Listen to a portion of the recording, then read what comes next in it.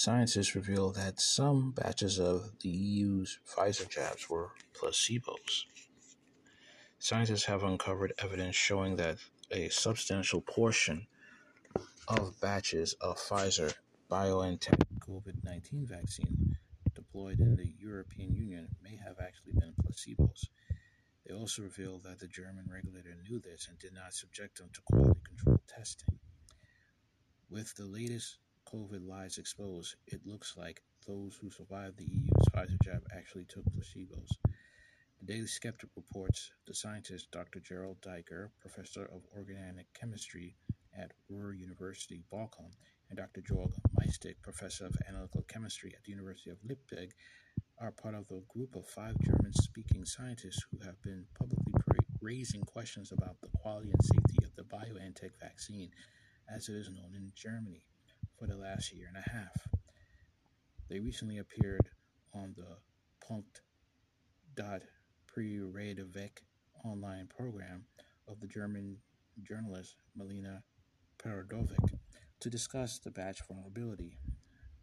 Their starting point was the recent Danish study showing enormous variations in adverse events associated with different batches of the Pfizer BioNTech vaccine, or BNT 162b2, per its scientific code name. The below figure from the Danish study illustrates this variation. It shows that the batches used in Denmark, which are represented by the points in the graph, essentially break down into 3 groups. The green batches clustered around the green line have a moderate or moderately high level of adverse events associated with them. In this discussion with the Beredovic, Gerald Diker takes the example of the green point furthest to the right. As he explains, it represents the batch that was used the most in Denmark, with somewhat over 800,000 doses having been administered. These 800,000 doses are associated with around 2,000 suspected adverse events, which gives a reporting rate of 1 suspected adverse event per approximately 400 doses. As Diker puts it, that's not a small amount if we compare it to what we know otherwise from influenza vaccines. According to Diker's calculation, the green batches account for more than 60% of the Danish sample. There are then the blue batches clustered around the blue line, which are obviously associated with the extraordinary high level of adverse events. As Diker notes, no more than 80,000 doses of any of the blue batches were administered in Denmark, suggesting that these especially bad batches may perhaps have been quietly pulled from the market by public authorities. Nonetheless, these batches had as many as 8,000 suspected adverse events associated with them. 8,000 of 80,000 doses would give a report rate of 1 suspected adverse event for every 10 doses. And Diker notes that some of the blue batches are indeed associated with a reporting rate of as high as 1 suspected adverse event for every 6 doses. On Diker's calculation, the blue batches represent less than 5% of the total number of doses included in the Danish study. Nonetheless, they are associated with nearly 50% of the 579 deaths recorded in the sample. Finally, we have the yellow batches clustered around the yellow line, which, as can be seen above, barely gets off of the x-axis. On Diker's calculation, the yellow batches represent around 30% of the total. Diker notes that they include batches comprising of 200,000 administered doses, which are associated with literally 0 suspected adverse events.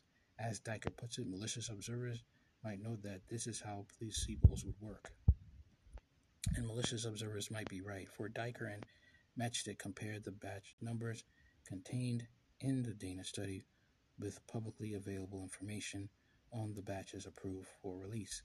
And they made the startling discovery that almost none of the harmless batches, unlike the very bad and not so bad batches, appear to have been subject to any quality control testing. Unbeknownst to most observers, it is precisely the German regulatory agency, the Paul Ehrlich Institute, which is in principle, responsible for the quality control of all the Pfizer BioNTech vaccine supply in the European Union. The institute is named after the German immunologist and Nobel Prize winner Paul Ehrlich, not, of course, the Stanford biology professor for the same name.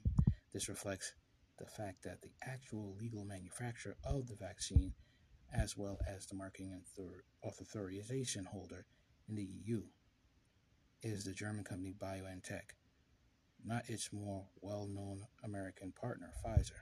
Diker and Mystic found that the PEI had tested and approved for release all the very bad blue batches, the overwhelming majority of the not-so-bad green batches, but almost none of the harmless yellow batches, as if the PEI knew in advance that these batches were unproblematic. This is shown in the slide from the Diker's presentation during the Punkt pre-Radovik interview. The title reads, "Which batches from the Danish study did the Paul Ehrlich Institute test and approve for release?" In the PEE column of each of the tables, Ja means, of course, that the batch was tested. Neen means that it was not tested. Note that only the first batch in the yellow table was tested.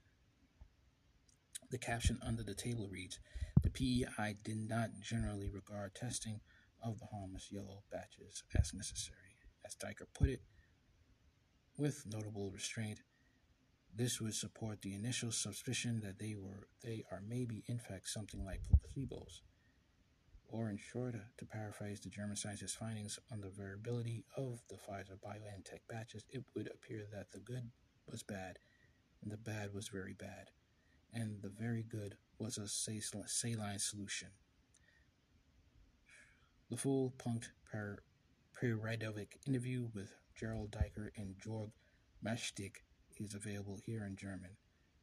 The above translation are by your writer. A full, presumably machine translated English version of the interview is also on Punkt pre-Radovik page, punkt.preradovik. I